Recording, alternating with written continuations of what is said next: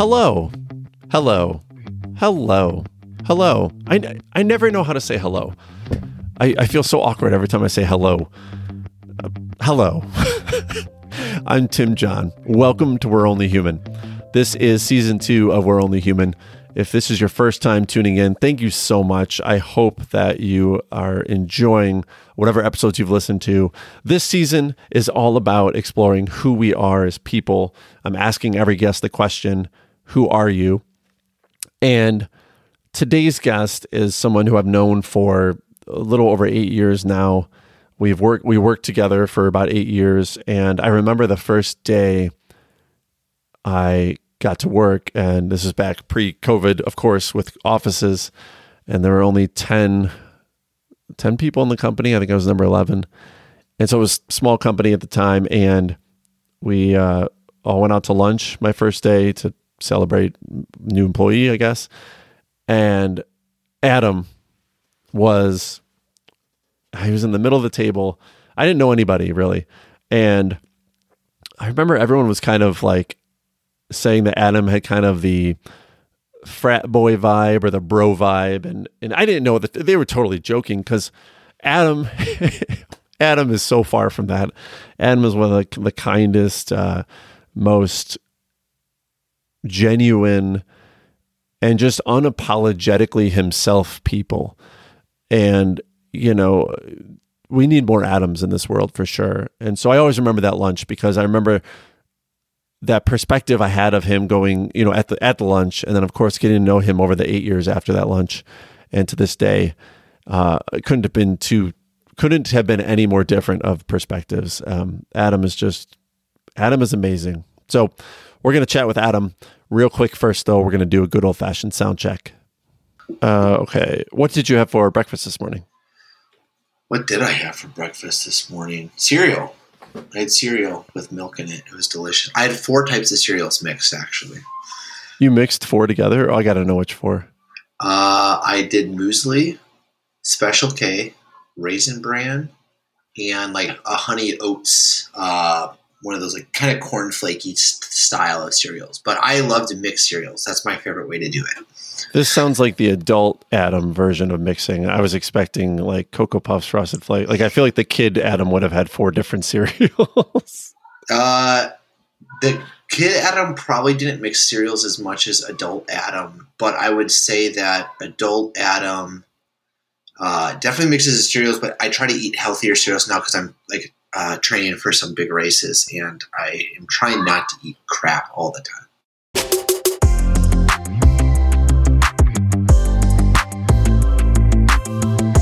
Today, I am here with Adam Tuttle. He's a father, son, husband, brother, director of revenue operations at ActiveCampaign. And in my own words, I think he is one of the kindest people I've met. I've known you now for like just over 8 years, Adam.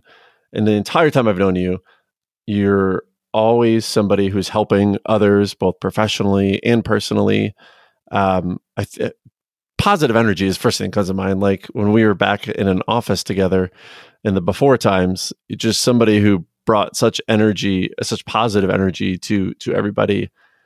I think you're like also something to me that sticks out is you're always like yourself unapologetically. I really admire that about you. And I think that's something we all strive to be. And I think we all struggle with it. But I think at least from the outside looking in, you know, you're somebody who's like Adam, and this is me. Those are my own words of how I would kind of describe Adam Tuttle, but I'm curious if somebody asked you the question, who are you? What would you say? Oh man, that's a heck of an intro. I definitely would. I think I identify with the things that you said. So definitely the father, husband, son, brother, cousin, all of those things. And I do try to be authentically myself. If someone were to ask me, I think I would try, like, if I were to like go super generic with it, or maybe like high level, I'd say I'm someone that is trying to become the best version of me. And I understand that I will never be that, but that's okay. Like that's part of the fun. And so I try to apply that mindset then to the various areas of my life, whether it be my profession, my relationships, like the things we've mentioned, my faith. Those are all journeys that you're on all the time. And so for me, it is a journey. I see it that way, as a journey of trying to become the best version of myself. And so I would say I'm a work in progress. That's probably the best way to put it, is I'm a work in progress. And I'm really proud of that, because I think it's, if you can acknowledge that, then you're much more willing to make yourself better. Oh, I work in progress. I think it's so healthy to, like, I think we're all works in progress, and it's so healthy to, like you said, acknowledge that. You did mention right away that you're probably not going to become or necessarily reach the best version of yourself, and you're okay with that. I'm curious, why that qualifier? Like, why not? Why won't you reach the best version of yourself?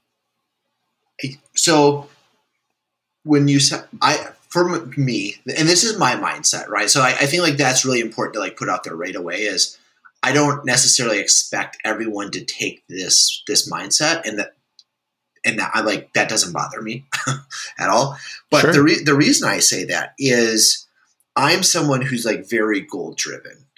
And so as I set goals for myself, once I accomplish that goal, I then look at like, where can I go next? Or where can I take these skills that I've learned and become better at them?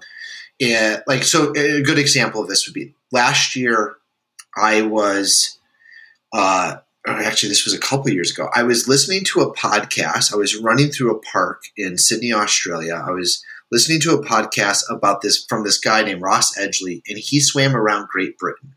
So he literally swam 6 hours on, 6 hours off for like 157 days straight, minus like 2 days that they had really bad storms and had to park the boat. And he swam around Great Britain. But he was saying how, if you look at him, he's built like a tank. He's a huge guy. He's very muscular. He's like, I'm not built like a quote swimmer, but I swim, therefore I'm a swimmer. And I was like, I've never identified myself as a runner, but I was like, but I'm running, therefore I'm a runner. So then I said, well, I'm going to run an ultra marathon. So I set a goal of running a 50-kilometer race, which is like just over 30 miles. And I trained my butt off last year for it, and I ran that race. And then I was like, well, I've done that, but that doesn't mean like I should stop. It means now that I've learned a lot about myself physically. I've learned a lot about where I can push myself mentally for that race, right? Because you go into some dark places when you've been running for like hours and hours and hours and hours. And I then said, okay, I did that. Now this year, I've just started training for a triathlon. So I'm throwing in new elements of swimming, which I haven't really ever done before. And I'm taking the physical skills that I learned last year.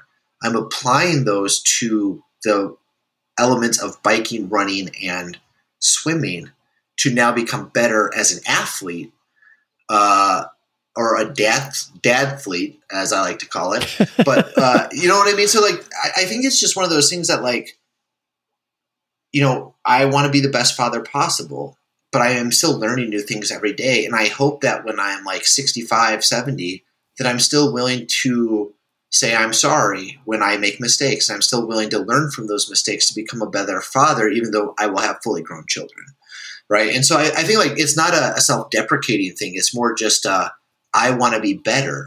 Therefore, I want to evaluate myself constantly, even as I gain skill sets, to become the best version I can be.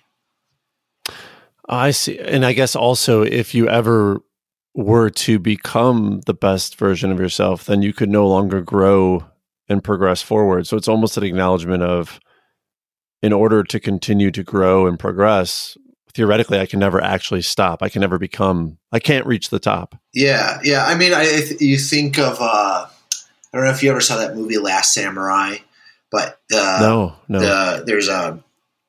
it's about, I won't tell the whole story, but there's an American soldier in the 1800s who's in Japan, and he lives in this village of like samurais and different Japanese people, and they're kind of resisting the change of like the modern world, right? So the new Japanese culture that's coming in from British influence and things like that. And the kind of leader, the head of that village, this warrior is looking for a perfect cherry blossom. And so he's always on the hunt for the perfect cherry blossom. And towards the end of the movie, he's about to die and he knows it. And he sees the cherry blossoms floating through the air and he goes, they're all perfect.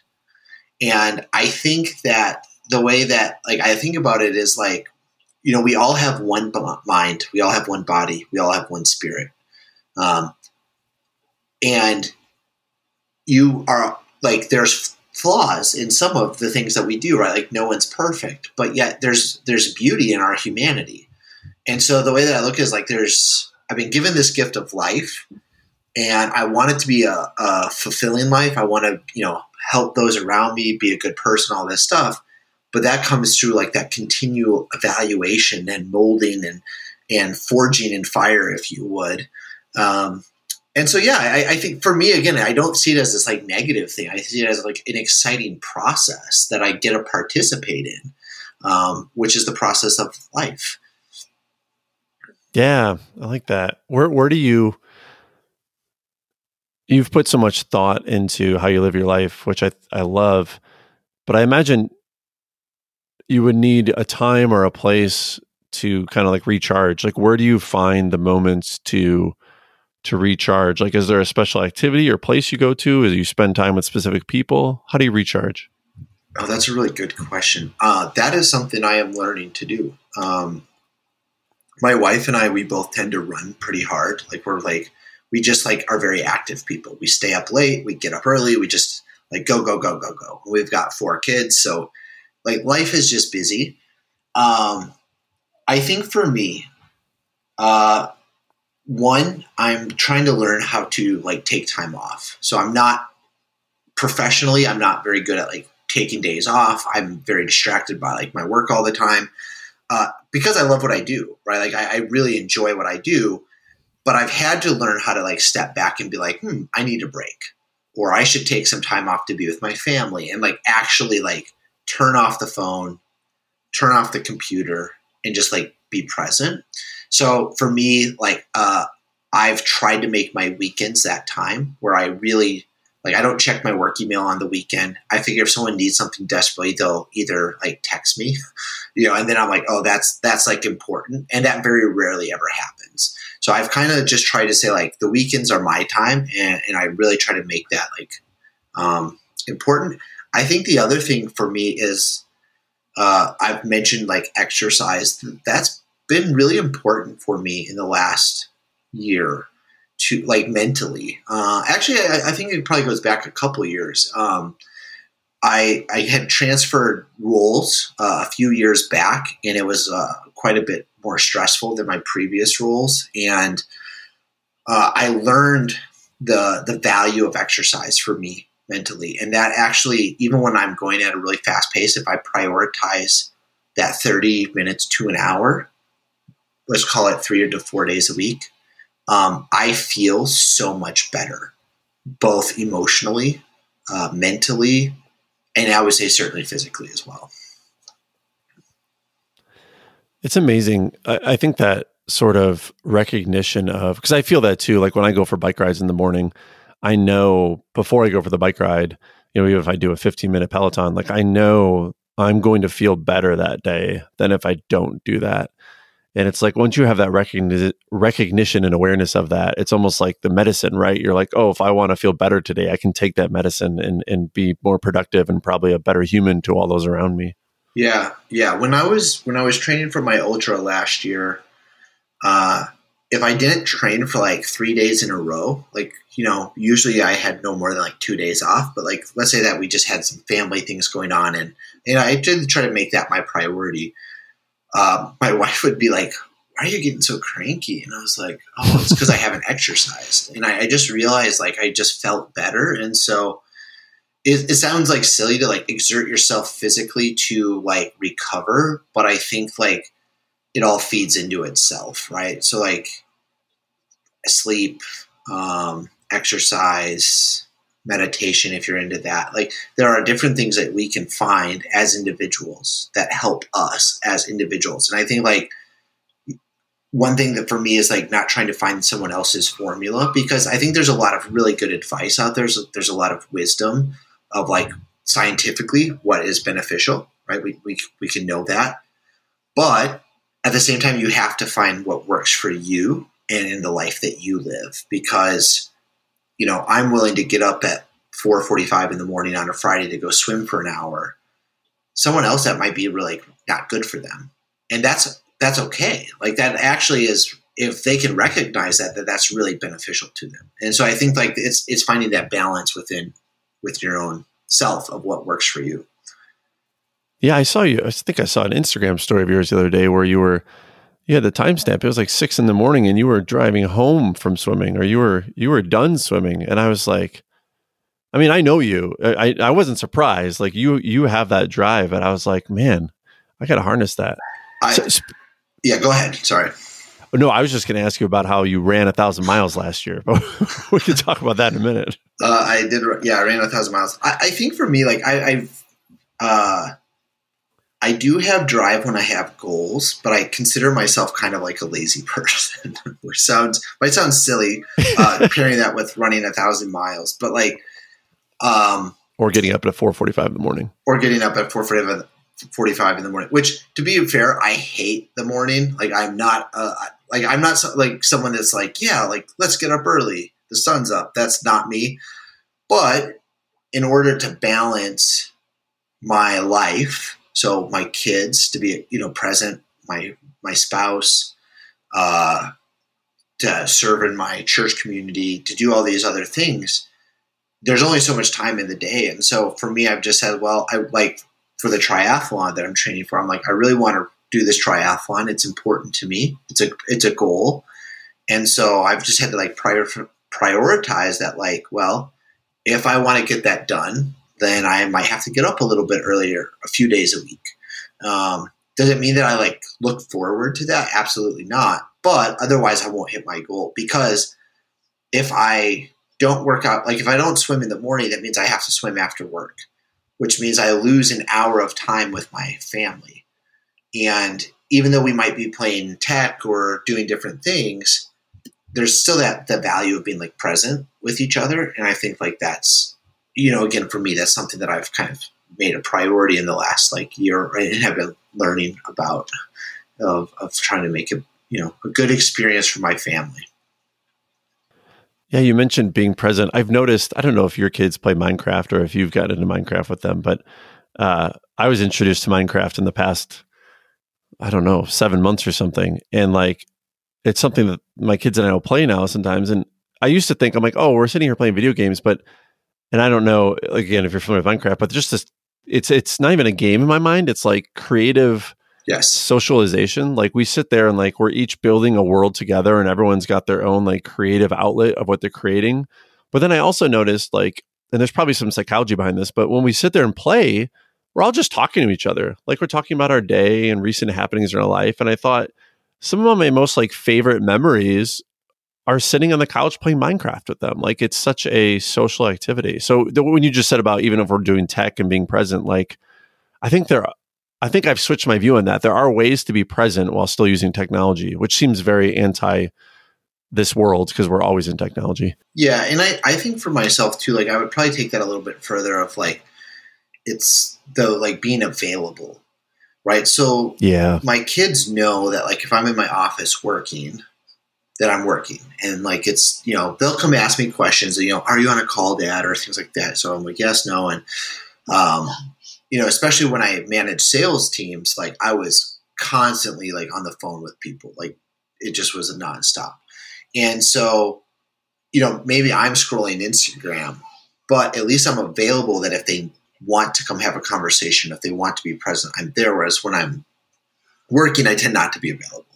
Or I'm not good at like maybe defining those boundaries at times. So I think that that's like, for me, it's just that like almost like the shutting of the office door indicates like it's their presence physically, but also like in spirit, if you would, right? Yeah. Yeah. And like setting expectations too, because then they know when you're, you know, available or working. So what inspired you to run I mean, first you set a goal last year of running 1,000 miles, but then you achieved it, which, by the way, congratulations. Yeah, thank you. It was probably more that I knew that I wanted to run the ultra. So I knew that if I didn't run a lot to train for that, then I wouldn't succeed at it. And so like setting a goal to run 1,000 miles was probably more so it was like a fuel for the other goal of running the ultra, because when I ran the ultra, that was at the end of September. I had to take a few weeks off because one of my feet was like pretty tore up, and it was very painful. So I was like, I just need to give it a break and rest. And then I would run, but like I got to like within like 100 miles, and I was like, which normally like at peak training would have taken me like 2 weeks to run, and it took me like 4 months, and I was just, or like I guess the last 3 months of the year, I just like almost had to like force myself out of the door. So like I did complete the goal, but I would say it was like I kind of like barely completed it because I was not feeling it after that race. I was like, I'm done with this. How far is an ultra marathon? I'm not familiar with the ultra. Ultras are super cool in the sense that so an ultra marathon is basically anything longer than a real marathon, which is 26.2 miles. I'd actually never run a race before. And I decided to run this ultra. It was a 50-kilometer race, which is typically 31 miles, or excuse me, 31 miles, 50 kilometers. But this race ended up having a couple things, so it was like 33 miles when it was all said and done, or right at that. The piece that's very interesting, though, is there are ultras now that are over 250 miles long. And the guys that like run these races, some of them, it takes them like 5 or 6 days, right, to run like the whole race. Some of the guys, though, like there's a big race out in the Moab Desert called the Moab 240, and so it's 240 miles long. And a few years ago, the guys that won that race did it in 67 hours, and they ran for 67 hours straight without stopping, which is wild. 67 hours? I mean, that's almost 3 straight days? Yeah. It's wild. Wow. Like the athletes that like go into these types of events are like now that I'm training for a triathlon, I follow a number of like professional triathletes online, and their brains are built a little bit differently. It's pretty phenomenal to like see how their brains are wired with like pain and suffering. they can endure a lot, and so it's very inspiring, right? Like going back to that first point of becoming the best version of myself, like I don't expect that I'm going to become a professional athlete. But like when you see someone that is, you can say like, even as I progress, I'm like, man, there's someone better than me. So I can keep pushing myself to become better, right? So maybe that's like kind of the fuel behind the whole like becoming the best version of yourself. And it's I don't think that it's always good to compare yourself against others, because that can also have like negative things, right? Like if you're like, man, I should run as fast as a professional athlete. Well, it's like, well, no, they train like 20 to 30 hours a week. That's their job. You're probably not going to be able to do that if you're like a side hustler athlete. But it shows you that there is potential that you haven't probably tapped into yet. And so I think like you have to approach that one a little bit carefully, I think, but I think it's very exciting. It's very fun. Do you ever? You ran 1,000 miles last year. You set the goal. You accomplished it. Now you did ultramarathon. You're doing a triathlon. Like I don't have any doubt you're going to achieve all of these goals you set for yourself. Like it's not even a question in my mind. So I'm wondering for you, like, do you have any doubt? Like, or are you setting goals? Like, are the goals you set goals that are in your mind potentially unreachable, or are these goals where you're confident that you're going to reach them? Oh, that's a really good question. I think the answer is yes and no. So I would like label myself as like a dreamer. And what I mean by that is I love to think of new ideas, and I love to like dream about like the what ifs, right? sometimes those dreams are very unrealistic. And I've had to learn as an adult to acknowledge that, because sometimes then I would get really disappointed when things didn't happen the way that I thought they would, when in reality, there was no way that that was going to happen. But I would just like psych myself up. And so I've had to kind of learn how to take that step back at times and just like balance myself out a little bit, if that makes sense. But with these types of goals, like, so when I ran the ultra, I remember hitting a week in training. So I trained for about 6 months for it. I knew that it was realistic because I had done enough research to know like how long I needed to train for and things like that. So I think like I do try to set like realistic goals, because to me, if it's not like realistic, like if I were to say, hey, Tim, you know, I haven't really been running much lately, like a few miles here, a few miles there, but like I said, tomorrow I'm going to run a 250-mile race. That's not realistic. Like there's just like my body would like give up. It couldn't do it. So that's not even like a real goal. That's like a kind of a figment, right? And I think goals need to be like at least within the realm of attainability. So with the ultra, I had done enough research. I knew how long I needed to train for with where my fitness level was, which I had really never run more than 10 miles ever. And I'd only done 10 miles once in my whole life. Most of my runs were like 5 or 6, like it was, or less, like maybe a lot of 5Ks, so 3 miles.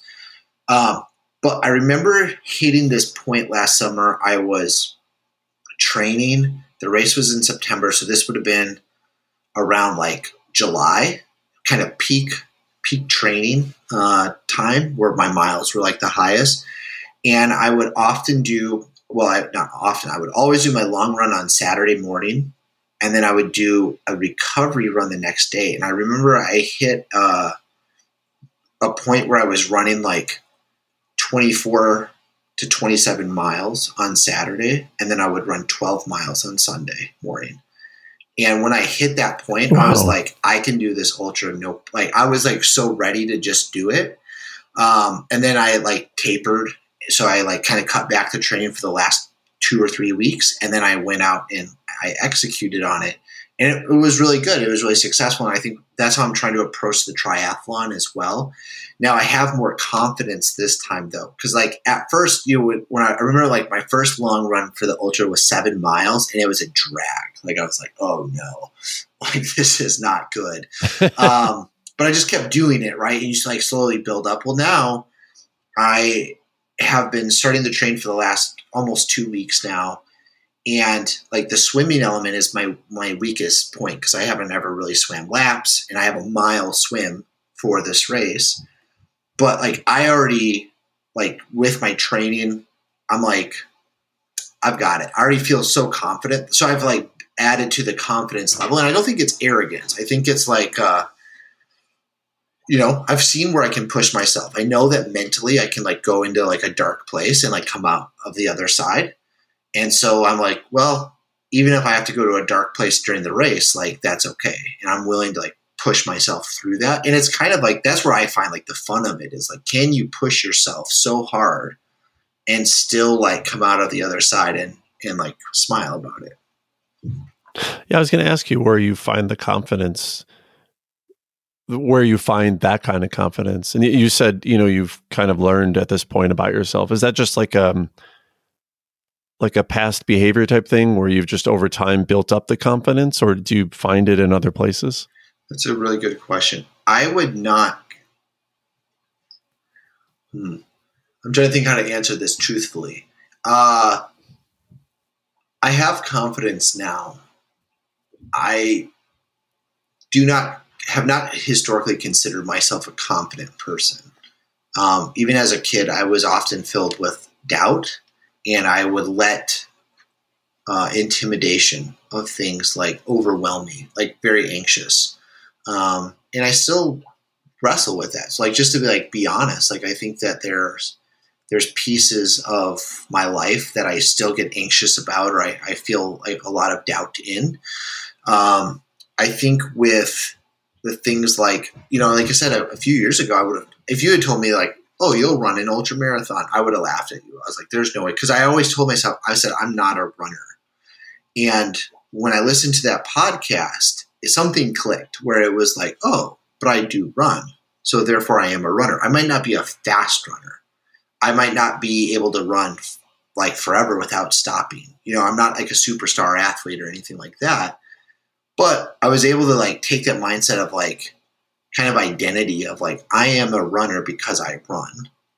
Therefore I can build the endurance. And I know, like, I have enough confidence to say like, it's going to take time, but if I'm willing to put in the work, that will pay off. And so I think the confidence comes from like, I trust myself to put in the work and to like get to the goal. Because otherwise, like if I couldn't do the work, then nothing's going to happen. Right. And so do I have like the confidence to just say that like, oh, I know that I can always just do this? Absolutely not. But where my confidence does come is I do believe in myself to like work hard. Whether that be in my career, this kind of, these types of races and things like that. So I'm still figuring it out, but I guess that's my answer in the moment. Sure. Sounds like when you heard that podcast, like you sort of gave yourself permission to, like, okay, I'm a runner. Like that's that. Like I'm giving myself permission to go down that path now and no more hesitance. Yep. Yeah, no, I think that is it. And I think that just that realization that, again, like I've always, again, just being transparent, I think with insecurities that I've had, it's because I compare myself to other people. And so I think like that's a lot of self-doubt.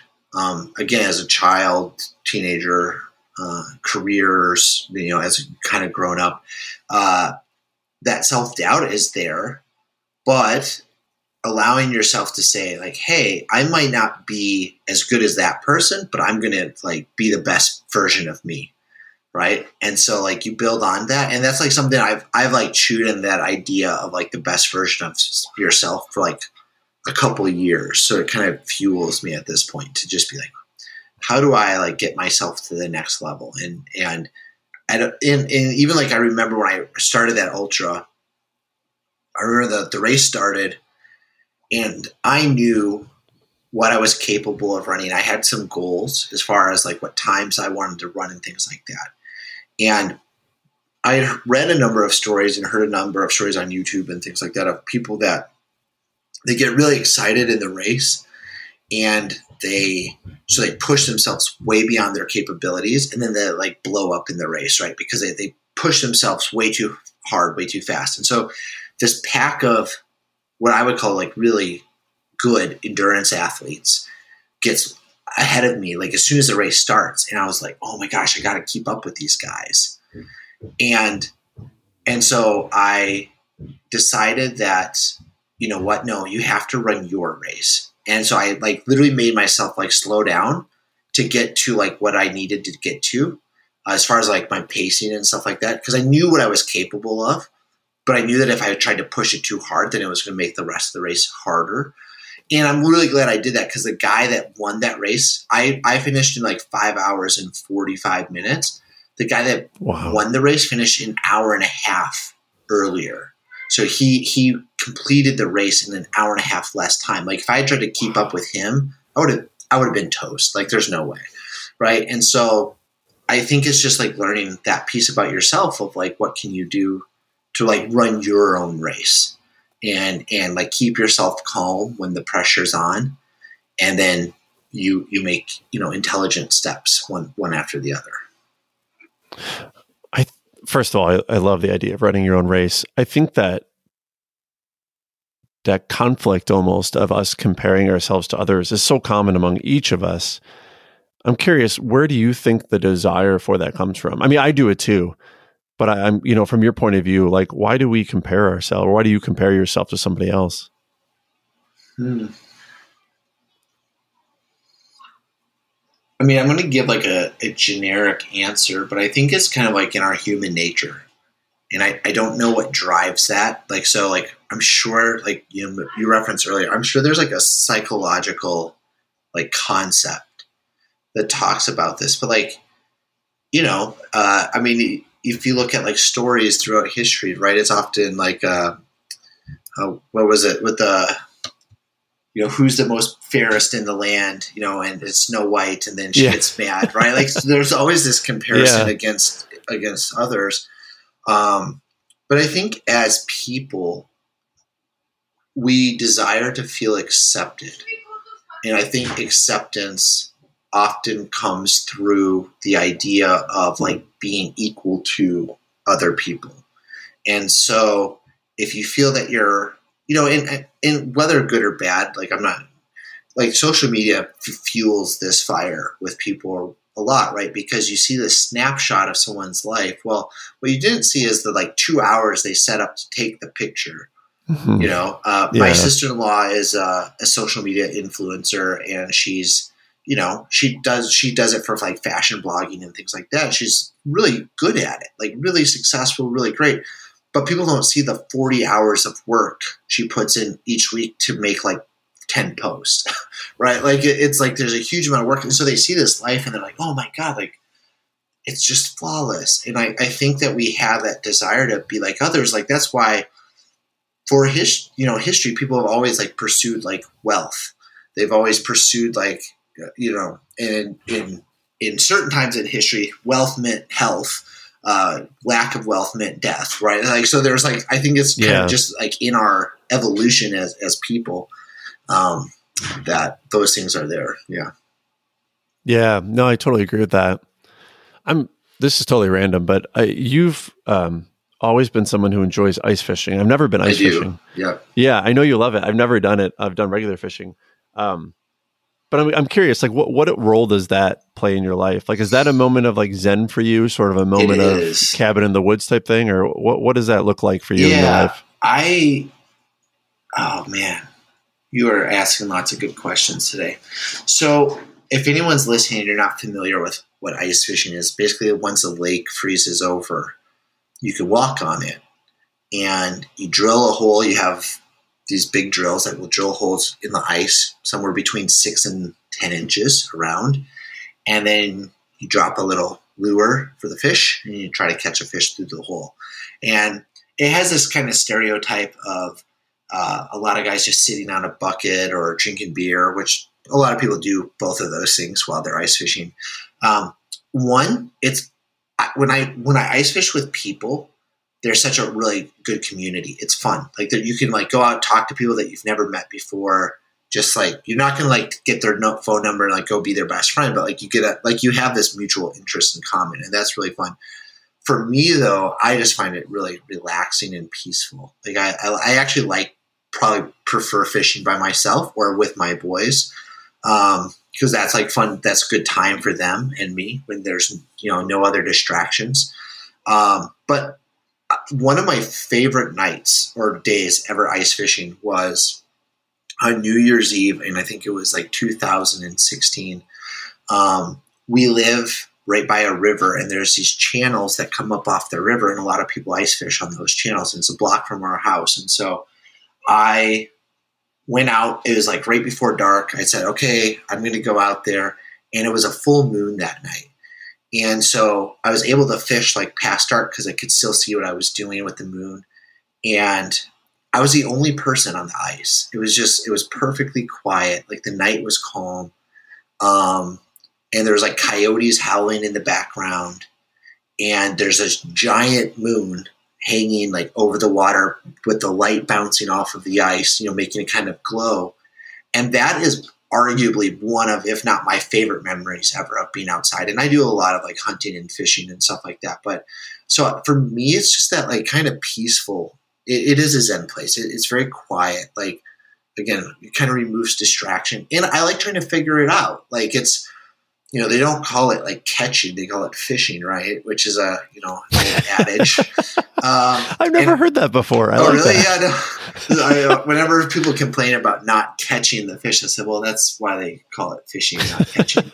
But I do enjoy that, and I just enjoy trying new things. I also like to spend money on gear, so like it's a good way to like burn through cash pretty quickly to buy all the fishing stuff. But for me, it's that I like being outside. I like being in the cold, and just again, it's like if it's like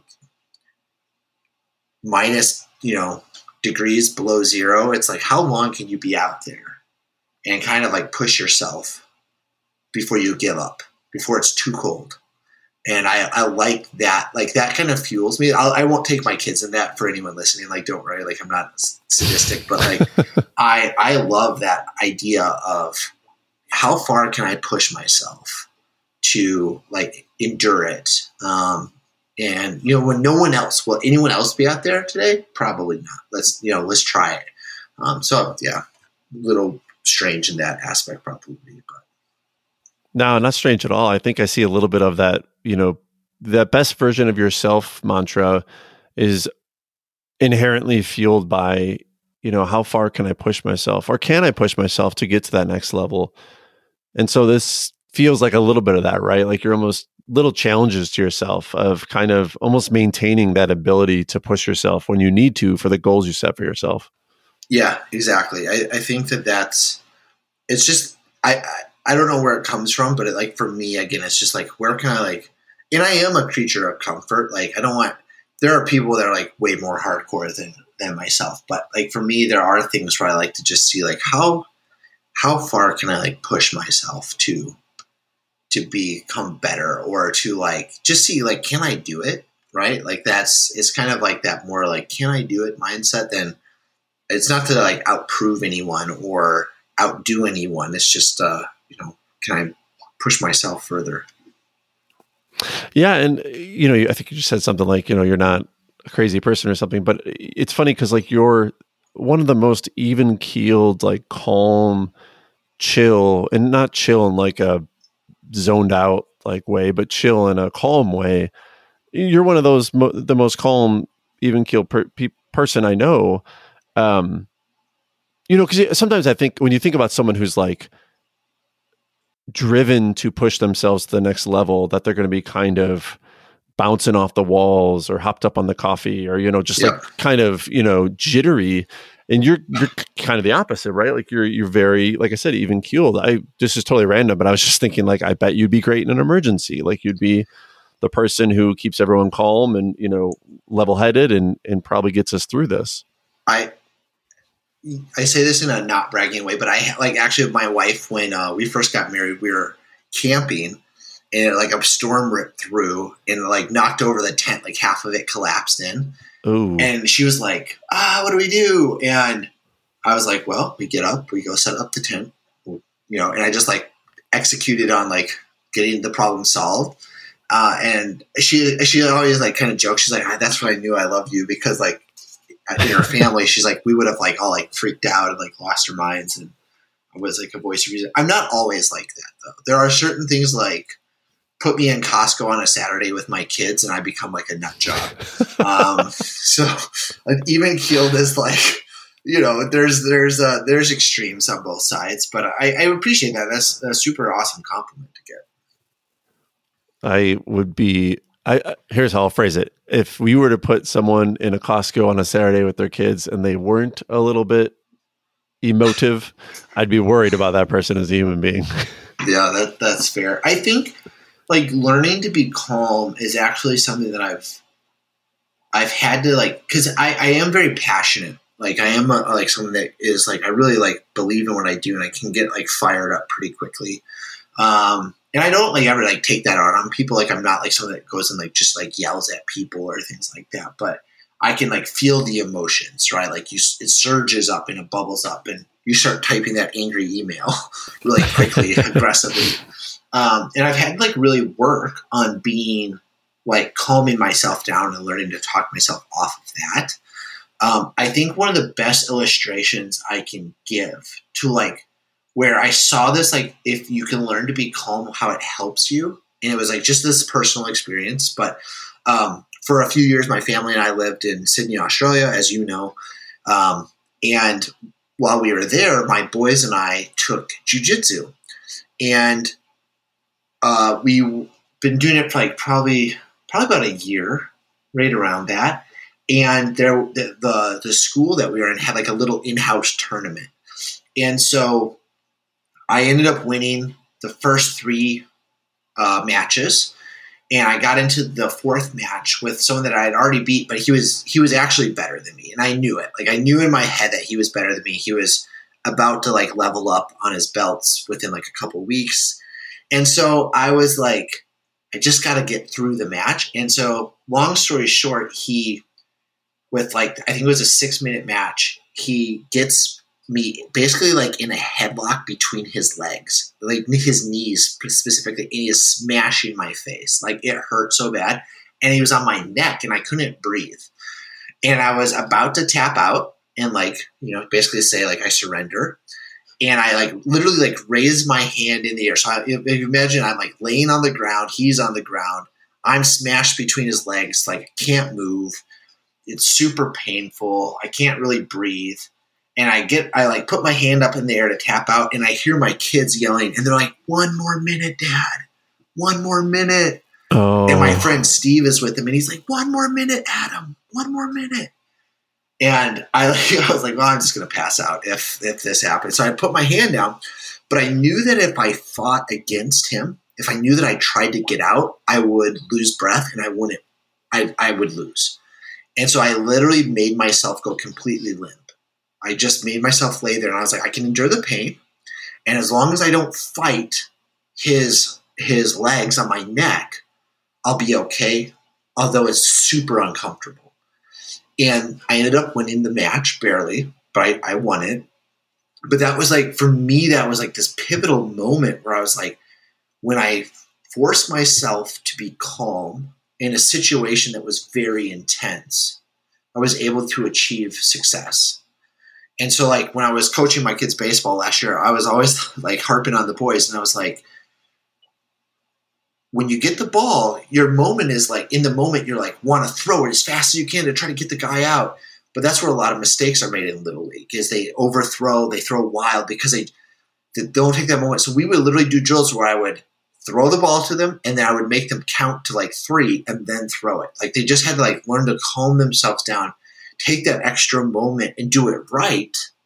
And maybe lose the out, but that's okay. But at least you didn't throw it wild and give the guy extra bases or things like that. And so that moment in jiu-jitsu is kind of a silly illustration, but for me, that was like this moment where I was like, man, if I can learn to keep myself calm in situations, then I open myself up to being like really successful with things. Because when you see things go really badly for people, it's usually when they lose their shit and they don't stay calm, right?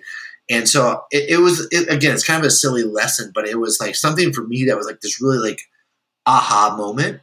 I was like, oh, that actually makes sense, like in a physical sense of jiu-jitsu, but also like in like life. If you can keep yourself calm, you have a better chance of winning, I think. Absolutely.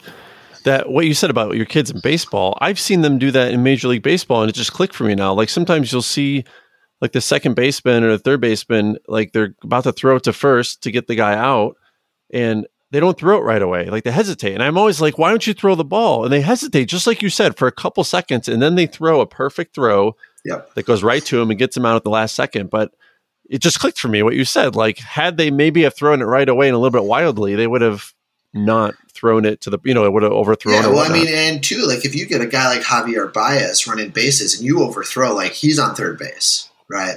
Like, yeah, it's almost like a risk reward thing. Like the risk is so high. And that's like where, like, I watched my kids play spring ball last year. I have twins that are now 12, but I watched them play spring ball last year, and then I ended up coaching them for fall ball, and I'd never coached before. But like my whole thing was, as I watched spring ball, more runs were probably scored off of errors than were actually scored off of hits. You know what I mean? Which sounds silly, but like in my kids literally. So that's where I was like, don't make errors. Like, yeah. I'd rather the kid get on base and tag him out at second than you try to like overthrow and then, they take 2 more bases and then they can steal home. So it was just like that piece of like all the time. It was like, just slow yourself down, make sure you do it right. And so like I would make the boys made mistakes in practice. They just did push-ups. Like you make a bad pitch, 10 push-ups. You do a bad, and I was like, I would rather you take your time and do it right. I will never, ever like give a consequence for that because you did it right. Like, even if it delayed like you missed the out, but you threw the ball to second base and the second baseman didn't have to step off the bag to catch it, that was a success in my eyes. And so just trying to teach them that, like, after doing like 100 push-ups in a practice, they got really good at like just pausing and throwing. Right? Oh, I bet. Push-ups will do that to you. Were you nervous to coach for the first time? I was. I am, as you've mentioned, pretty laid back. And so I'm not like a super intense like sports nut. Like I like sports and I enjoy watching them. I enjoy it. I love going to my kids' games and practices and stuff like that. But like, yeah, coaching was like the next thing. I was really, really fortunate though that I had an assistant coach who his youngest kid was my boy's age. So at that point it was 11. But he had two older boys that were like in their 20s, and he had coached them literally like all the way through travel ball, everything. So he had been coaching for like 15 plus years, and he was really respectful of the fact that I'd been, given the head coach role. And so he never like overstepped, but he always like supported and really like, he's like, we should do this drill. This is a really good one based on like what we saw in the last game. And so he gave lots of feedback, but then he would still even like let me kind of lead it. And I was like, yeah, whatever. Like you can like lead the drill. I don't care. But that was like a real, like, I consider that like a real blessing almost, because I didn't have to deal with like some crazy guy or someone that didn't know anything as much as I did. Right. So I had someone that had a huge knowledge and experience level that was willing to come in alongside of me rather than trying to like overwhelm me. And it was awesome. It worked out really well. And I had a blast with it. Yeah, I bet you had provided such a great experience for the kids too. Because I mean, we all remember the coaches that were good and the coaches that were not so good. I saw one of the boys from my team at a baseball clinic in our community about a month ago. And he jumped up and smiled and came and gave me a high five right away. And I was like, all right, like I didn't suck. Because I felt like, you know what I mean? I was really happy about that. But it was a really cool experience to have that happen. Absolutely. Adam, first of all, you definitely don't suck. But secondly, thank you for taking the time to chat today. This has been such a pleasure for me. I mean, I could sit and talk to you forever, but you do have a life that you need to get back to. And just thank you. And thanks for just being you. Like I mentioned, we don't see each other all the time anymore, but the energy you bring into this world is so needed. So thank you. Thank you, man. I really appreciate your kind words. And it was good to catch up after so long. You can find all episodes of We're Only Human at we'reonlyhumanpodcast.com, on Apple Podcasts, Spotify, or wherever you listen to your podcasts.